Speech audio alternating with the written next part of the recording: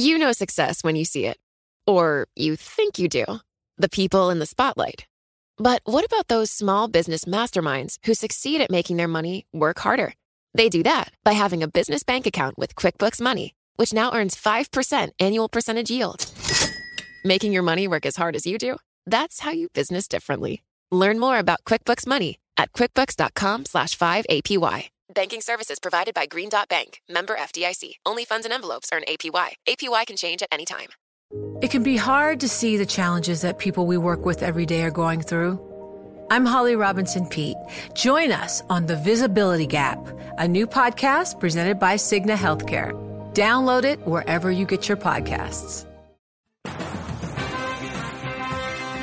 Broadcasting live to New York, Bloomberg 1130. To Washington, D.C., Bloomberg 99.1. To Boston, Bloomberg 1200. To San Francisco, Bloomberg 960. To the country, Sirius XM Channel 119. And around the globe, the Bloomberg Radio Plus app at Bloomberg.com. This is Taking Stock. Coming up on Taking Stock, what's next for the Bank of England after it failed to buy all of the government bonds it wanted at a reverse auction? This is the first shortfall since the Bank of England started its quantitative easing program in 2009. Investors, they are not willing to part with their holdings of longer-dated bonds. We've got details. Right now, we've got more details from Charlie Pellet in the Bloomberg Newsroom. All right. Thank you very much, Pim Fox. The Dow, the S&P, NASDAQ, they are all declining right now. S&P 500 index falling the most in more than a week. It is down 9 points to 2172, pulling back from that record, down 0.4%. Energy producers are tumbling along with the price of crude oil. West Texas Intermediate crude down $1.01 a barrel, 41.75 right now. That is a drop of 2.4%. Bank shares sinking on speculation interest rates will not rise this year. Yelp gaining the most in 3 months after better than estimated quarterly profit and revenue spurred analysts to raise their recommendations on the user review site, citing strong local advertising and partnership deals. Yelp surging now by 13.1%. The Walt Disney Company is paying $1 billion for a 1/3 stake in BAMTech. That's a technology and streaming business formed by Major League Baseball, and it will launch a new web-based ESPN service this year. Paul Sweeney is Director of North American Research at Bloomberg Intelligence. I think this is a big bet on technology, as Bob Iger suggested. This is a technology that they believe can bring their content over the top, make them competitive in the marketplace where they really haven't had an offering yet. We've seen HBO go over the top. We've seen CBS go over the top, going direct to consumers, but we haven't seen necessarily anything out of the Walt Disney Company, particularly with ESPN. But I think this is the first step to kind of move them down that road. And Disney shares are up 1.4%. Ralph Lauren surging today after an earnings beat. The 49-year-old brand, known for preppy fashion and premium prices, reported first quarter profit that exceeded analyst estimates. Ralph Lauren up 9.3%. S&P down 9 to 2172, a drop there of 0.4%. It is 2:32 on Wall Street now. Let's look at other news from around the world. Thank you, Charlie. From the Bloomberg Newsroom, I'm Ramy Inocencio. Delta Airlines says it hopes to return its operations to normal by tomorrow. CEO Ed Bastian issued a video statement promising customers they can rely on the carrier in the future. I'm sorry we let you down. We'll do everything that we can to make certain this does not happen again. Delta has canceled another 255 flights today, and it's still working to find seats for stranded customers. The federal government and Baltimore police say they will negotiate reforms after today's release of a Justice Department report. It criticizes officers for using excessive force and routinely discriminating against blacks. The city's police commissioner says he and other officers are upset by the findings. There are officers right now that are just as offended as we are to see the details that are laid out in this report. Why? Because they wear this uniform proudly, and they serve the citizens of Baltimore honorably each and every day. In Venezuela, the National Election Council has derailed opposition hopes of holding a recall referendum on President Nicolas Maduro this year. The council set a new date for Maduro's opponents to collect signatures. Then there would be a 90-day verification period that would push a referendum into the coming year. And a jury is deliberating the fate of a Yale-educated investment banker who insists he never told his father to trade securities based on the insider information he shared.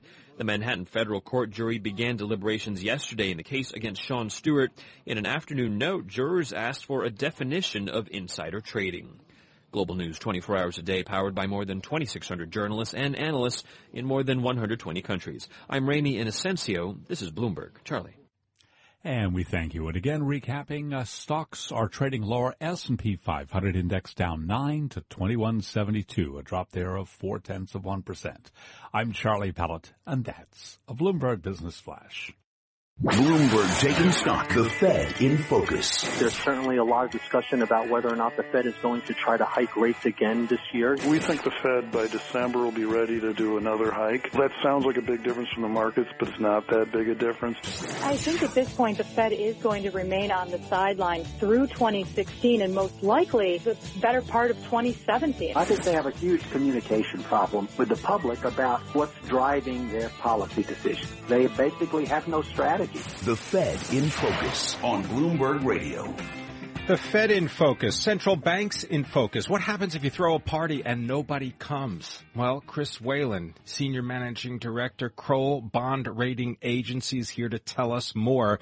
Chris Whalen, that party that the Bank of England was inviting all of those bondholders to, it seems as though not all of them were willing to relinquish their bonds to the central bank.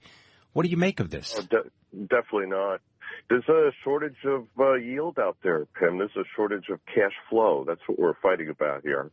So, and no, they didn't want to sell the bonds. So, to me, that's not a big deal. The bigger issue is why are we doing this in the first place? Well, that's what I was going to get to is that, whenever you throw a party or whenever you look to buy something, you do a lot of work to figure out whether there are ready sellers. Did they not really canvass the market? Do they not recognize that people are yield starved?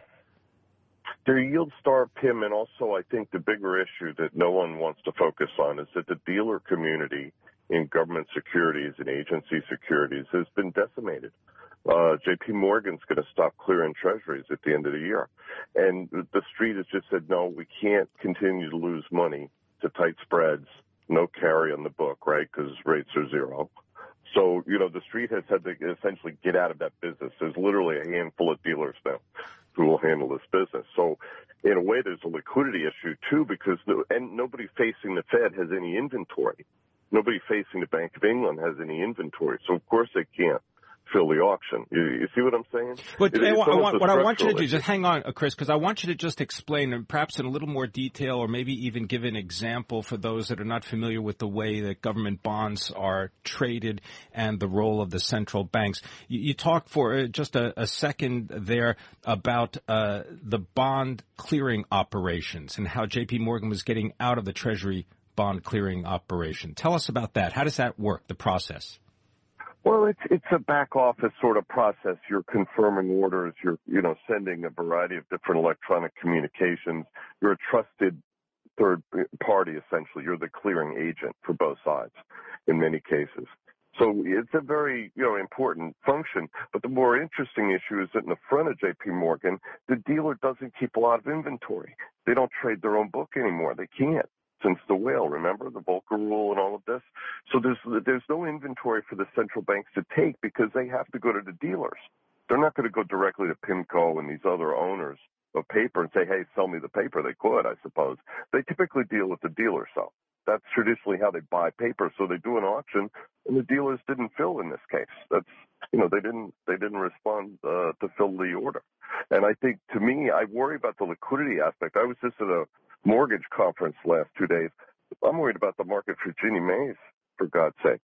That's a problem. And Ginnie Maes, and that G in Ginnie Mae means government, guaranteed. Yep.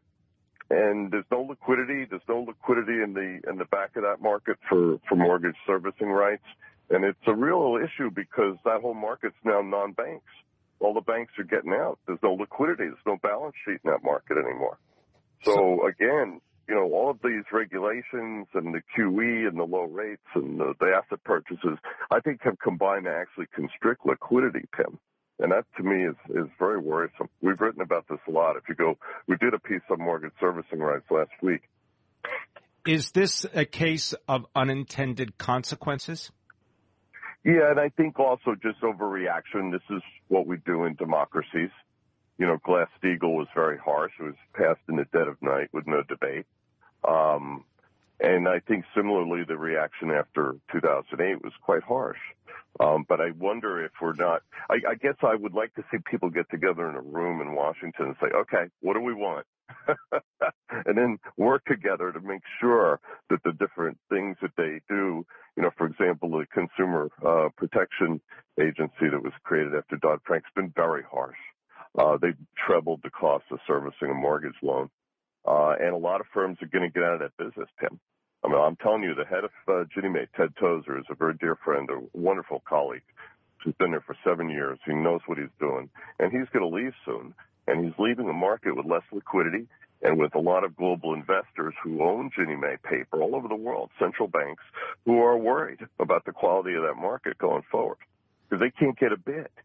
If they want to sell even a reasonable sized block of Ginnie Mae's, it's hard to get a bid today. And that's a result of regulation. Give you 10 seconds. What's the worst case scenario? The worst case scenario is we keep doing what we're doing and expecting a different outcome, as Einstein said, right? I think we need to stop QE, let rates go up in the U.S. We can take the lead on this. Thanks very much. Chris Whalen is the Senior Managing Director for Kroll Bond Rating Agency, giving us his views of quantitative easing and the lack of liquidity in the government bond market. This is Taking Stock. I'm Pim Fox, and this is Bloomberg.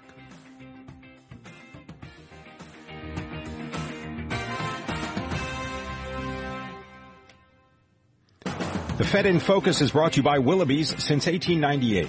New York City's boutique camera store for precision-crafted Hasselblad and Leica cameras, plus a full selection of GoPro action adventure cameras. Willoughby's, corner of 5th Avenue and 31st Street. You know, it can be hard to see the challenges that people we work with every day are going through. Invisible struggles like stress and burnout, caregiving for a loved one, or being misunderstood. But insight, awareness, and empathy will help us better see the issues they're dealing with. And that can make us and our companies healthier too. I'm Holly Robinson Peete. Join us on The Visibility Gap, a new podcast presented by Cigna Healthcare. Download it wherever you get your podcasts. The countdown has begun. From May 14th to 16th, 1,000 global leaders will gather in Doha for the Qatar Economic Forum powered by Bloomberg. Join heads of state, influential ministers, and leading CEOs to make new connections, gain unique insights, and uncover valuable opportunities in one of the world's most rapidly rising regions. Request your invite for this exclusive event at QatarEconomicForum.com.